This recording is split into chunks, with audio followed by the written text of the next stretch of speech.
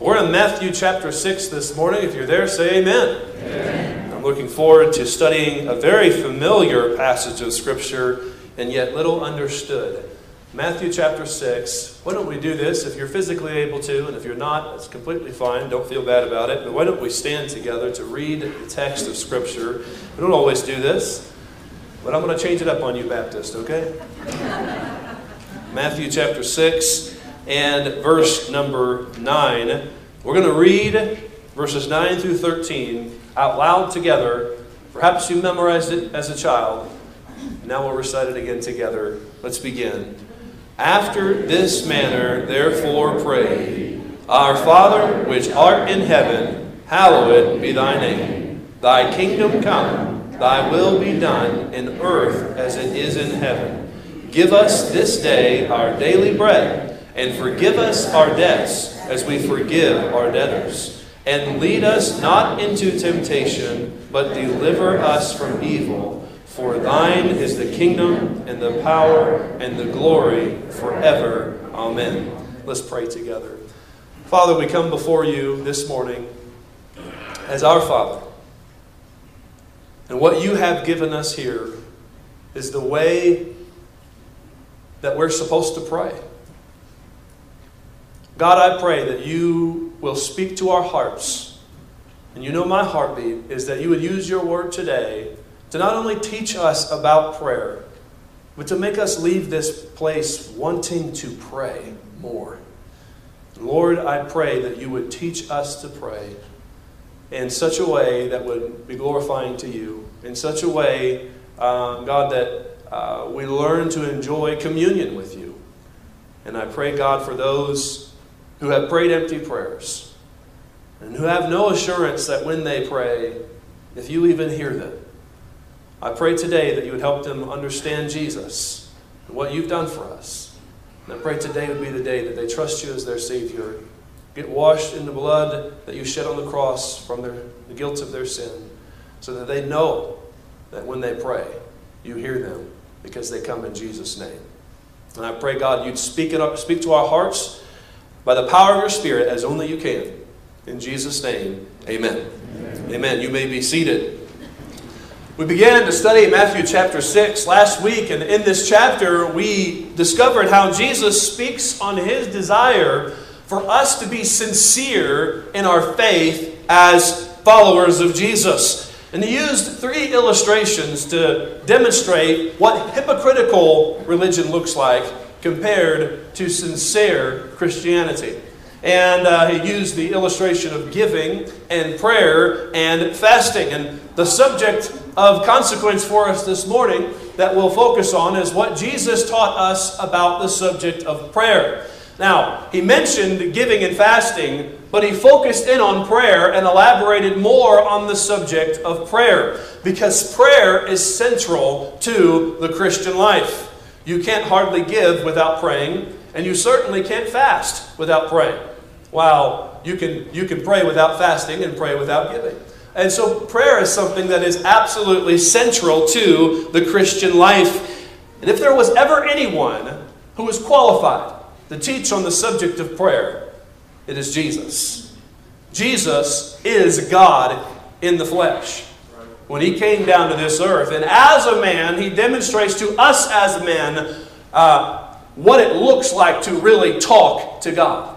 And there's power in the fact that Jesus is the one teaching us this truth about prayer. And the Scripture is replete with examples of the prayer life of Jesus Christ. He knew his Father intimately. One person said prayer was the spiritual air that Jesus breathed every moment of his life. And so he's uniquely qualified to speak to us on the subject of prayer. And let's be honest as we begin this subject on prayer with a fact that I think all of us could admit to. None of us pray as we ought to. None of us. One of those areas that we are continually in need of growing in. And I dare say that if you'd be honest in your own spirit, you'd have to admit that you need help here in the subject of your prayer life. I heard the story about a backslidden fisherman He was out with his comrades, his fellow sailors on the sea, and they came into a great storm. It began to swell on the sea, and his sailor buddies knew that he was somewhat religious, and so they asked him to pray and asked God to save them. And he said, I haven't talked to God it's been at least over a decade since I've talked to God. I haven't even been to church for all this time. And finally, after they prompted him and compelled him, he finally shamefully bowed his head and he prayed a prayer to God. And he said something along the lines of, "Dear God, I haven't talked to you for 15 years now. And if you'd be so kind to save us from this storm, I'll be sure not to bother you for another 15 years."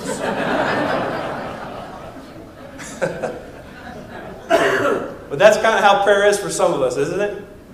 Kind of like an emergency response system for us. It's a 911 for us spiritually. We use it when we think that we need it. And for so many, prayer is nothing more than an afterthought. Prayer is just something you turn to when you feel like you've exhausted your opportunities everywhere else. You've tried everything else, and I guess I can try to pray. For many people, that's what prayer is. Someone has said that many Christians offer their prayers like sailors use their pumps, only when the ship is leaking. And how sad but true that is for many of us. For others of us, prayer is a duty. You're supposed to do it. It's not something you really enjoy doing. You do it because God says to do it. You don't have any real relationship with the Lord. I declare to you that prayer is supposed to be the greatest privilege of the Christian life and the highest opportunity that God has given us. There is nothing that you have on any given day in your life that is more important than talking to God. There's no greater opportunity that you have. There's no greater appointment on your calendar than getting to spend time with the God of the universe. And yet how little we think of this matter of prayer. Now, the religious leaders of Jesus' day had reduced prayer to nothing more than a religious observance. And as we saw in our study last week, prayer had become formal and mechanical and hypocritical for these religious people among whom Jesus lived.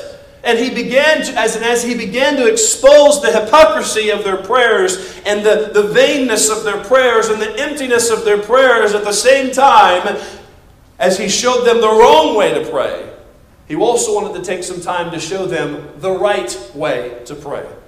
Which is why he said in verse number 9, if you look at it again with me, he said, "After this manner, therefore, pray ye."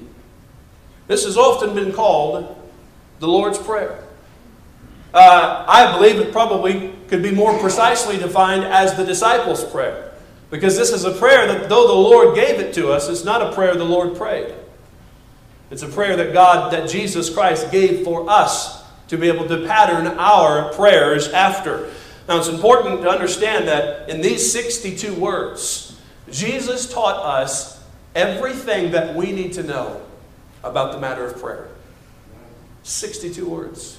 It's a powerful, powerful prayer recorded for us in the Scripture. The reality is, we need to be taught how to pray. You know why we need to be taught how to pray? Because we really do not know how to pray as we ought to. I want you to look in your notes at Romans chapter 8, or perhaps you can write this down if you don't have a copy of the notes. Romans 8, verse number 26. And this is what the Bible tells us in Romans 8. It says, "Likewise also the Spirit helpeth our infirmities, for we know not what we should pray for as we ought." See, God knew that we have a deficiency.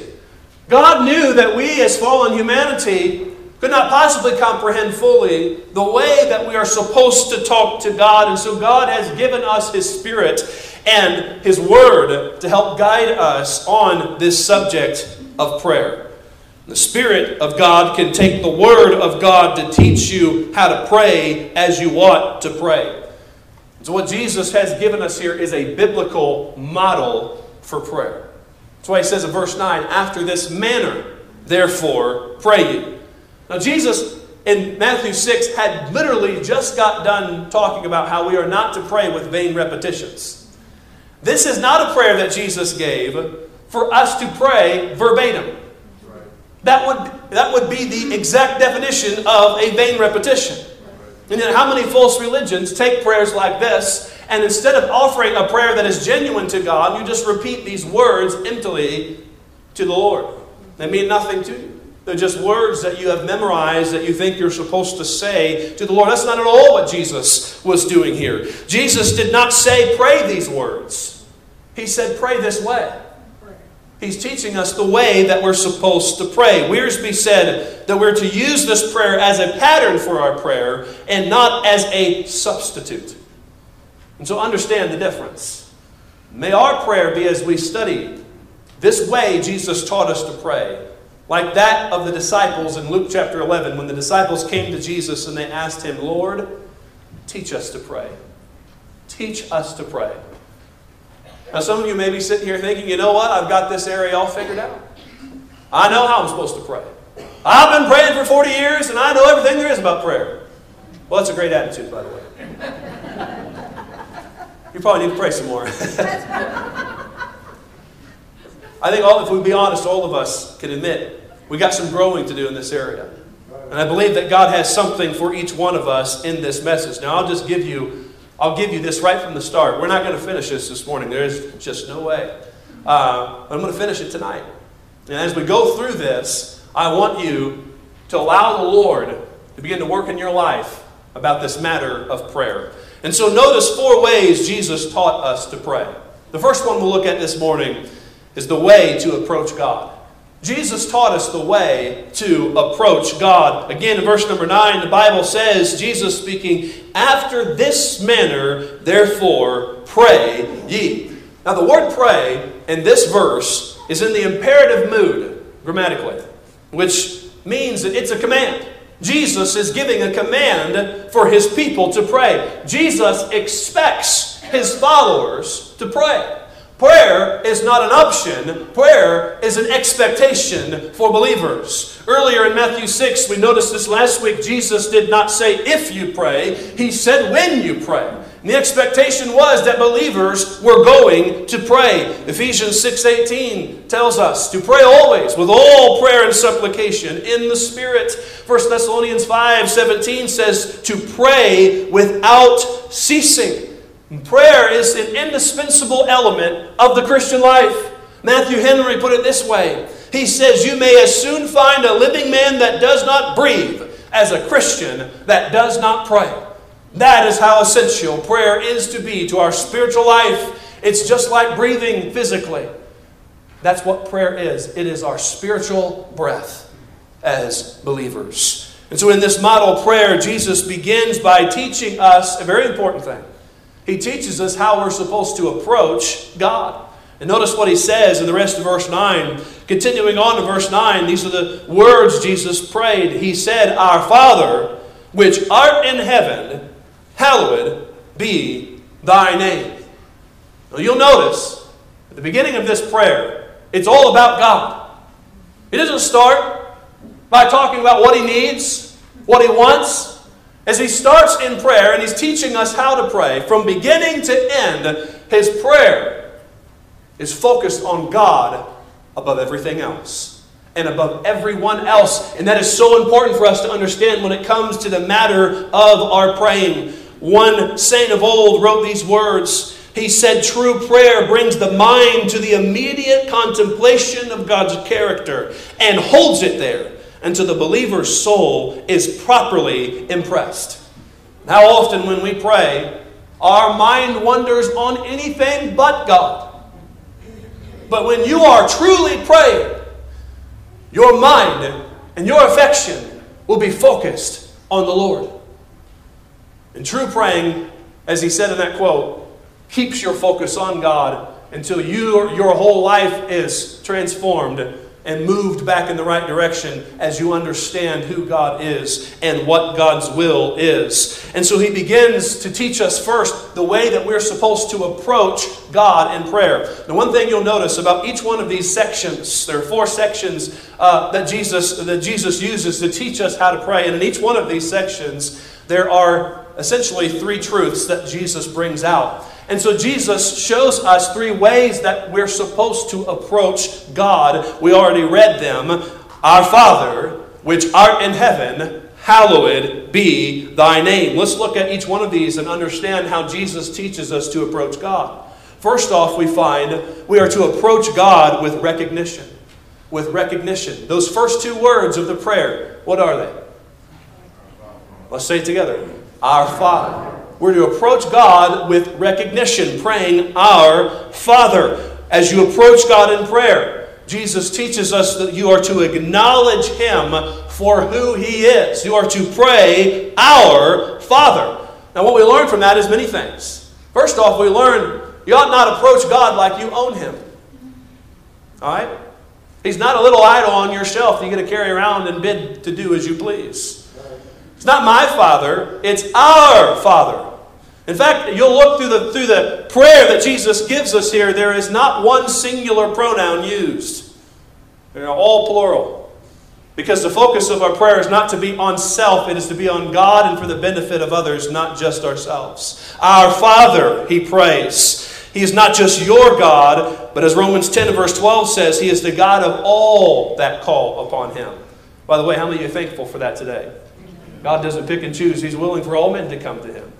And I'm thankful for that so long as we come through the blood of Jesus. So He says, Our Father. What we learn from this is that the only way you can truly approach God is if you know Him as Father. Now that's significant. Now there are places in the Old Testament where, in a general sense, God is referred to as the Father of all, being a creator. He is the progenitor of all people. He is the true source of beginning for all people in this world. But though all can look to God as their creator, not all people can say that God is truly their Father and that they are His sons and daughters. There is a distinction, and the Bible makes this very clear to us. True prayer depends on a spiritual relationship with God that enables us to call Him our Father. And that spiritual relationship is critically important for us to understand. And the only way that you can be brought into this spiritual relationship with God is through faith in Jesus Christ and what He has done on the cross to pay for your sins. Now look at your notes at Romans chapter number 8. The Bible says in Romans 8 verse 14, For as many as are led by the Spirit of God, they are who? The sons of God. For you have not received the spirit of bondage again to fear, but you have received the spirit of adoption, whereby we cry, Abba, Father. Now, this is incredible. When you trust in Jesus Christ as your Savior, you no longer have a spirit of fear towards God. I don't have a fear. That doesn't mean you don't fear God or reverence God. Don't mistake what I'm saying. But I don't look at God as a judge for me anymore. Because my sins have been judged. God judged my sins on Jesus Christ. But now I have a spirit of adoption. God has taken me as His own. He has adopted me into His family. And now when I look to God, I don't think of Him as a great sovereign in heaven that is just looking to squish anybody who goes against His will. No, my sins have been punished. I don't see God that way anymore. Now when I look to God, I see God as my daddy. That's what Abba literally means. It's not just father, but it's daddy in the child sense. I still have a bunch of little kids that call me daddy. And I'm not really looking forward to the day when they get old enough to where they say, Dad. I kind of like being called daddy. There's just an affection there. That's the kind of affection that God wants us to have with Him as our Father. And so we see our faith in Christ makes us the adopted sons of God. You notice John chapter 1 and verse 12 says, But as many as received Jesus, to them gave He the power to become the sons of God, even to them that believe on His name. And boy, what a privilege it is. What a privilege to be called the sons of God. 1 John 3 and verse 1 says, Behold, what manner of love the Father hath bestowed upon us, that we should be called the sons of God. Friend, do you understand how much of a privilege it is to actually be a child of God? I'm not worthy. But God has taken me as His own. He has claimed me as a part of His family. And if you've been saved, you know that too. What a blessing. Now, when I was a kid, growing up, Leroy Burkett was always just Daddy to me. That's my dad, by the way, okay? That's all he ever was. And I only ever thought of my dad as my daddy, but as I got older and I got to know him more, and more than that, I started to see other people interact with him. I started to realize that he was a spiritual leader. He was a layman youth pastor in our church. He was a lineman. I'd get around his co-workers. He was a hard worker. He was a man's man. All right? I began to learn all these things about my dad that I didn't know about him. But as I interacted with other people, I began to learn about those things more and more. And my father began to become so much more to me. But the root source of that relationship was that he was my father. And as I began to get to know my father more, I began to learn so much more about him. What I'm getting at with sharing this illustration with you is this. When you come to know God as your Father, you'll find He is so much more than anything that you knew before. But until you come to know God as your Father, you'll never truly be able to come to know Him as all of these other things. Because it starts with coming into that relationship with Him, knowing Him as your Father. And so Jesus said, as you come to approach God, you ought to do so with recognition of who He is, our Father. Now, the next way you approach God is this. You're to approach God with respect. Approach God with respect. He says, our Father, and read the next 4 words out loud with me, which art in heaven. Our Father, which art in heaven. As you approach God in prayer, not only are you to acknowledge who He is, but then you are to acknowledge where He sits. Who art in heaven. God sits on a throne that is higher than any throne that will ever be placed or has ever been placed on this earth. His throne is in the heavens, Psalm 103 tells us. His kingdom rules over all. One of my favorite stories about this subject from our American history involves President Lyndon Johnson. And as the story is told, his press secretary, Bill Moyers, was saying grace at a staff luncheon. And President Johnson spoke up as he was praying, and he told Bill Moyers, "Speak up, I can't hear you." And Bill Moyers looked up and he quietly said and frankly said to the president, "Well, sir, I was not talking to you." I love that. Because the president doesn't hold a candle to the God of the universe. Listen, when you're talking to God, you need to recognize who it is you're talking to. More importantly, where He's sitting. He's sitting on a throne in the heavens. His kingdom rules over all that are in this earth. And from His heavenly throne, as God looks down on this earth, you'll understand that His perspective is a whole lot different than yours. He sees the circumstances of this world and the circumstances in your life from a whole different angle than what you'll fully ever be able to comprehend on this side of eternity. Isaiah 55 and verse number 9 tells us, "For as the heavens are higher than the earth, as the heavens are higher than the earth, so are my ways higher than your ways, and my thoughts than your thoughts." Understanding where God sits will change the way you pray. You'll understand that God sits in the heavens. It will cause you to certainly be careful about what you have to say. I love this verse. It's a little quoted verse, but it's in your notes. Ecclesiastes chapter 5 and verse number 2. It says, "Be not rash with thy mouth, and let not thine heart be hasty to utter anything before God. For God is in heaven, and thou upon earth. Therefore let thy words be few." You realize where God is sitting, it will change certainly the way you pray when you understand that high throne upon which He sits. You're to approach God with recognition of who He is. You're to approach God with this respect, acknowledging where He sits. And the third way Jesus taught us to approach God is to approach God with reverence. With reverence. What's the third part of that verse in verse 9? He says, "Our Father which art in heaven," say it with me, "hallowed be thy name." Hallowed be thy name. When you approach God in prayer, the Bible teaches you're to acknowledge how special God is to you. That's what I believe the Bible's teaching us here. Acknowledge how special God is to you. In other words, you need to tell God as you begin in prayer, God, there is no one like you. You are unique. You are matchless. You are consecrated. You are separate. You're the only one as you are. That's the idea of hallowing or consecrating or calling holy God. The word hallowed is not a word that we use very often in our modern English vernacular. It is translated from the Greek word hagiadzo, which literally means to treat something as holy. Well, the fact is, God is holy whether you treat Him that way or not. Okay? And that's important for us to understand, but what Jesus indicates to us here is that it is God's desire for you to recognize His holiness as you approach Him. Now think about this with me.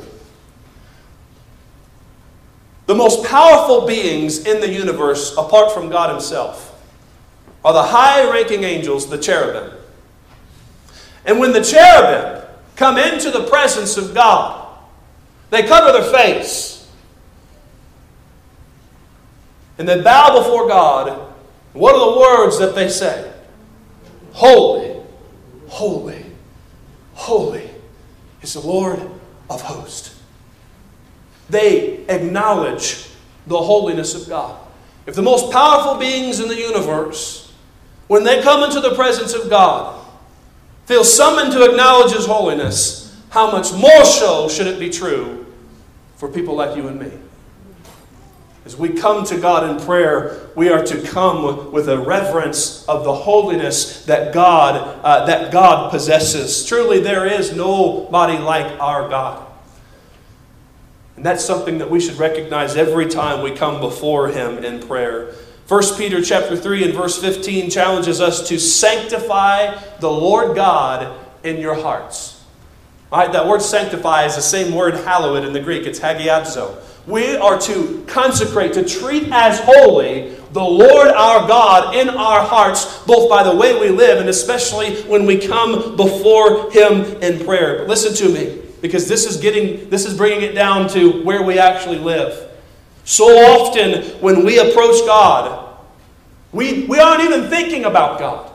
We are entirely focused on ourselves. God, I need. We just march right into the presence of God with no reverence or recognition of the fact of who He is, where He sits, or how He is supremely exalted above all others. Jesus says when you go to talk to God, as you approach God, let's make sure it's about Him, not about you.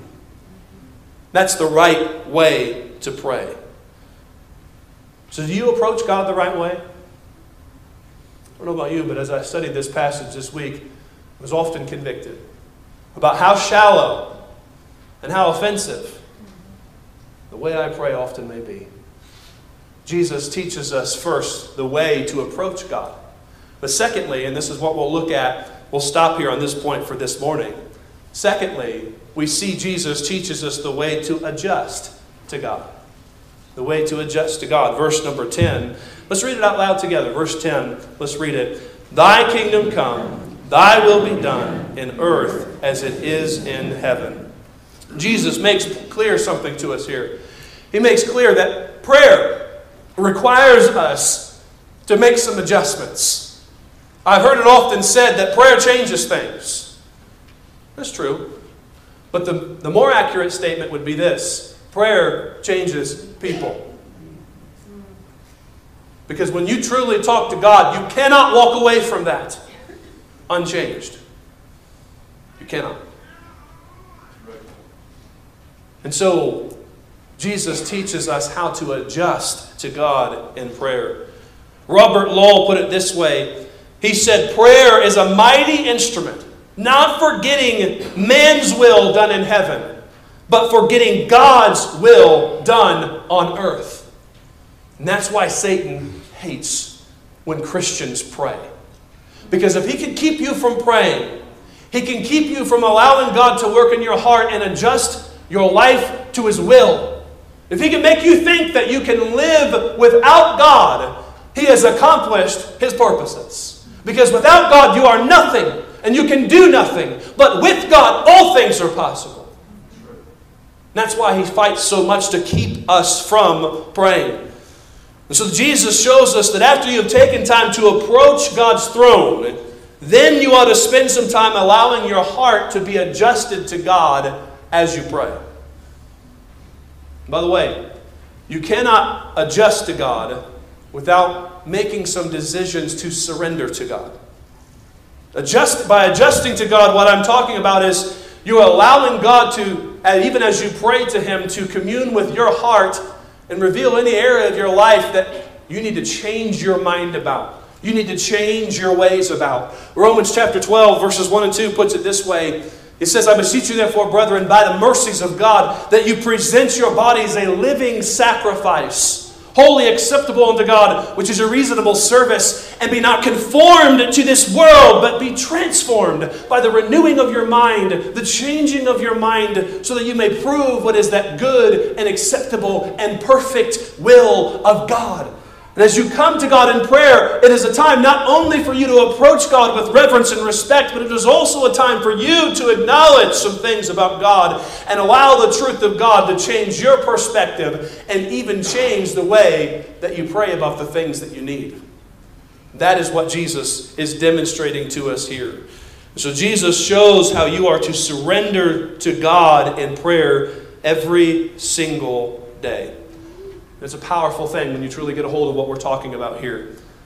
There are several areas that Jesus challenges us to surrender in. Again, just like in the first, there are 3 areas Jesus tells us we need to allow God to adjust us in prayer. 3 areas we need to surrender, and the first is this. You need to surrender the dominion. Surrender the dominion. Now look at verse 10 again, the first part of the verse. Let's read the first 3 words out loud together. It says this, Thy kingdom come. In prayer, we adjust our minds to recognize that the ultimate purpose for which we live is for the kingdom of God to be established on this earth.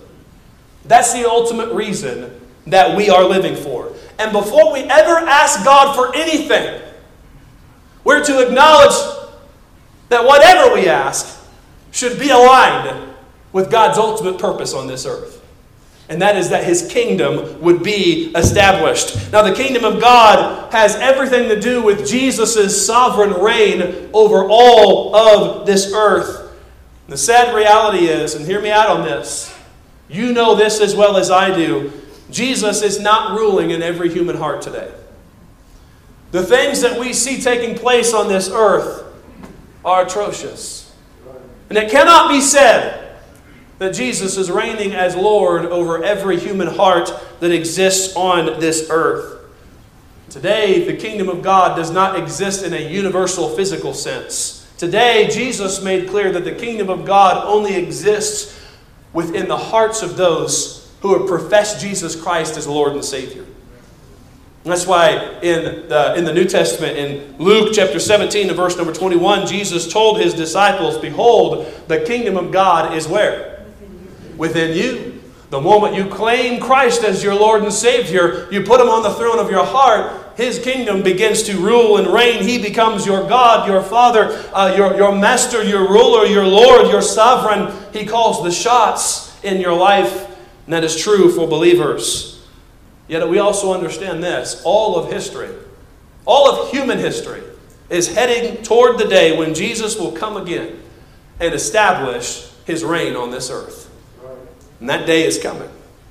And even as we come to God in prayer, we're to acknowledge that that day is soon coming. Yes, there's coming a day when every knee shall bow and every tongue shall confess that Jesus Christ is Lord, to the glory of God the Father. And as we pray, Thy kingdom come, we are praying for that day in particular to be established on this earth when Christ is seated as eternal King over the nations. And this is so important that later on in this chapter, and we'll study this more in depth later, but in verse 33, very familiar verse, Jesus tells us that we are to seek when? First. Seek first the kingdom of God. God's kingdom is supposed to have the top priority in your life. That's how significant this is. You are to surrender your life every day to live for the purposes of God's kingdom. Listen, one of those purposes is to see souls saved. Because God's kingdom is advanced and it takes more ground every time someone else claims Jesus Christ as Lord and Savior. And there's many ways I could go to elaborate that, but the point of the matter is, the reason you're supposed to be living every day, and one of the reasons Jesus says to acknowledge this in prayer, to pray thy kingdom come, is to put God's priorities in the right perspective in your own life. Because if you don't learn to pray thy kingdom come, you'll look to God more as a genie than as a master. And God ain't your genie. Now, that's not good grammar, but it's true. He is Lord. You don't call the shots for God. God calls the shots for you. You need to acknowledge His coming kingdom. By the way, don't waste your life trying to build the wrong kingdom either. We're guilty of this often as Americans. We get so consumed with our jobs, our hobbies, our families, our own things, that we lose sight of the kingdom. That's why every time we come to God in prayer, Jesus says, pray, thy kingdom come. It's a continual reminder, that's what I'm living for. That's what I'm living for. All right? So Jesus teaches us the way to adjust to God. We're to surrender the dominion. Secondly, you're to surrender your desires. Surrender your desires. He says, thy kingdom come. Then he prays, thy will be done. Prayer is not a time for you to tell God what you want and then selfishly enjoy it. Prayer is asking God to use you to accomplish what He wants. That's what prayer is supposed to be. By the way, James, in the book of James, he warns us about the danger of trying to come to God and pray selfish prayers so that we can get the things that we want for our own selfish purposes. He says in James chapter 4 and verse 3, you ask and receive not because you ask amiss, that you may consume it upon your own lusts. Now, how often have I prayed, not because I thought it was God's will, but because I really wanted something? The way I've learned, and I don't have time to elaborate this, but I've learned to thank God for unanswered prayer in my life. There are things I prayed for. I'm so glad that God didn't answer. So glad. There was a time in my life when I prayed because I thought I wanted to marry a certain girl. And that wasn't the girl God had for me. God had something a whole lot better, amen? Well, I'll say amen. I'm glad that God doesn't always answer our prayers, because sometimes the prayers we pray are selfish and we can't see things from God's perspective. That's why Jesus said, pray that thy will be done. Whatever it is you think you want, what God has for you is so much better. Pray for His will to be done. Listen, that's not a cop-out. Sometimes I've heard people say when they're asking prayer requests, Lord, we want this, but we'll accept whatever you want. Almost like whatever God wants is second best. Really? No. Listen, God's will is always best. And even when the will of God seems to be negative for us with what God is allowing, He takes even the worst of circumstances and works it out for our good and His glory. You can't top God. You can't outdo God. Eye has not seen nor ear heard, neither have entered into the hearts of men the things which God has prepared for them that love Him. Jeremiah 33:3, the Bible tells us, call unto me, and I will answer thee, and show thee great and mighty things which thou knowest not. And to pray thy will be done is a powerful prayer. Give God your desires, because what God wants for you is better than what you think you want for yourself. And prayer is a time for you to adjust your will to God's will. By the way, Jesus is our prime example of a person who prayed this prayer. Before He went to the cross, He prayed in Gethsemane, not my will, but thine be done. Humanly speaking, Jesus had no desire to go to the cross and endure the things He had to endure. But He prayed, God, whatever you want. When we come to God in prayer, we are to pray the same way. Thy will be done. Too often we seek to bend God's will to our own will. But true prayer is allowing God to bend our will to His. Amy Carmichael, wonderful, godly lady, an example of a Christian. She wrote these words in one of her diaries. She said, "And shall I pray to change thy will, my Father, until it is according to mine? But no, Lord, no, that shall never be. Rather, I pray thee, blend my human will to thine." That's the true prayer that Jesus teaches us to pray. Thy kingdom come, thy will be done.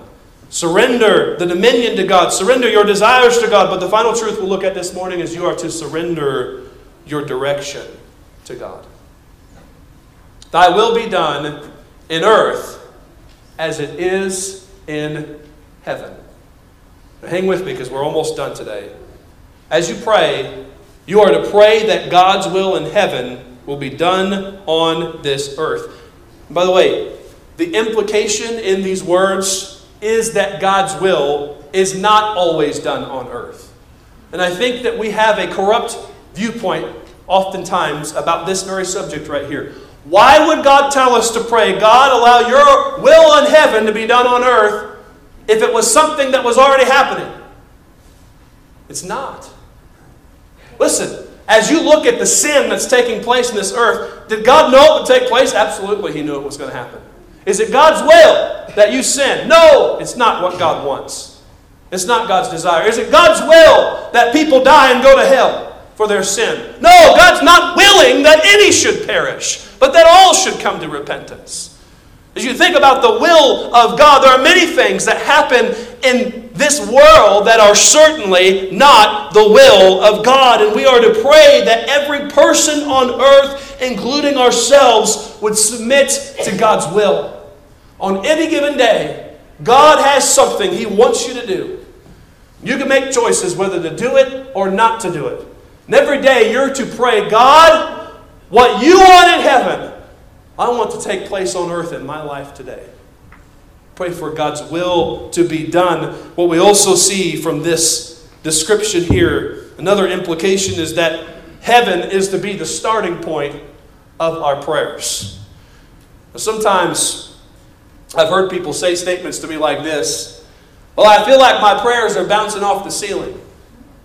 I feel like God isn't hearing my prayer. Have you ever heard that before? I hear it all the time. If you think that your prayers are bouncing off the ceiling, your prayers are starting from the wrong place. Adrian Rogers, he put it this way. He said, we too often pray in the wrong direction. We try to pray from earth to heaven when we truly ought to be praying from heaven to earth. You say, what in the world do you mean by that? This is what I mean. If you're a believer in Jesus Christ, your prayer doesn't start here and you hope it makes it to heaven. No, as a believer in Jesus Christ, through the blood of Jesus Christ, when I come to God in prayer, I leave this earth.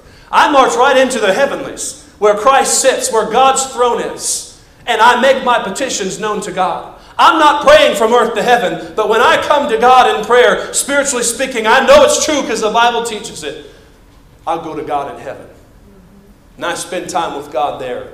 And when I'm done, I bring back what God wants with me down to this earth. That's powerful praying. That's spiritual praying. That's biblical praying. That's the way that Jesus taught us to pray. I said to you as we began this morning that prayer is the greatest opportunity and the highest privilege that we have been afforded as believers. And yet none of us pray as we ought to pray. Now you notice this morning as we studied the first two sections of this prayer that Jesus was teaching us to pray according to, that not one mention is ever made of you asking God for anything.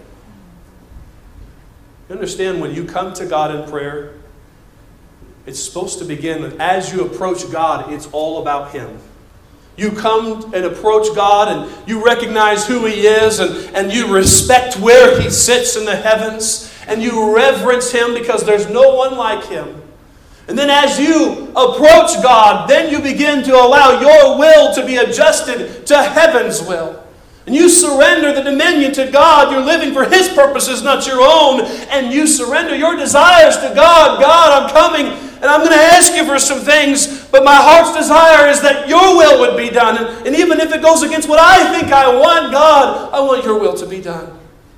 as in heaven, so on this earth. You surrender your direction to God. You start in heaven. You allow God to speak to you in prayer, and you bring what God teaches you in prayer back down to this earth. That's how Jesus taught us to pray. Is that how you pray? I don't know about you, but I need to grow in this area. And I don't know about you, but oftentimes my prayers are just focused on me.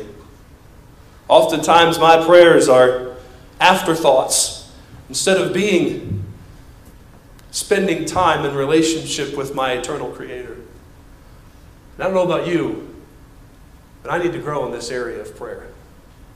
My heart's cry for us as a church, listen, we're going to finish this tonight and learn the rest of the way Jesus teaches us to pray. But my heart's cry for us as a church is that we'd hear the teaching of Jesus Christ from the Lord's Prayer, and it would compel us to leave this place and want to go pray. Want to go spend some time with God. And let's do it the way Jesus taught us to. One final thing. If you're in here, you don't feel like you can talk to God. When you pray, you're not sure whether God hears you or not. It very well may be because you have not been forgiven of your sins. The blood of Jesus Christ has not been applied to your account.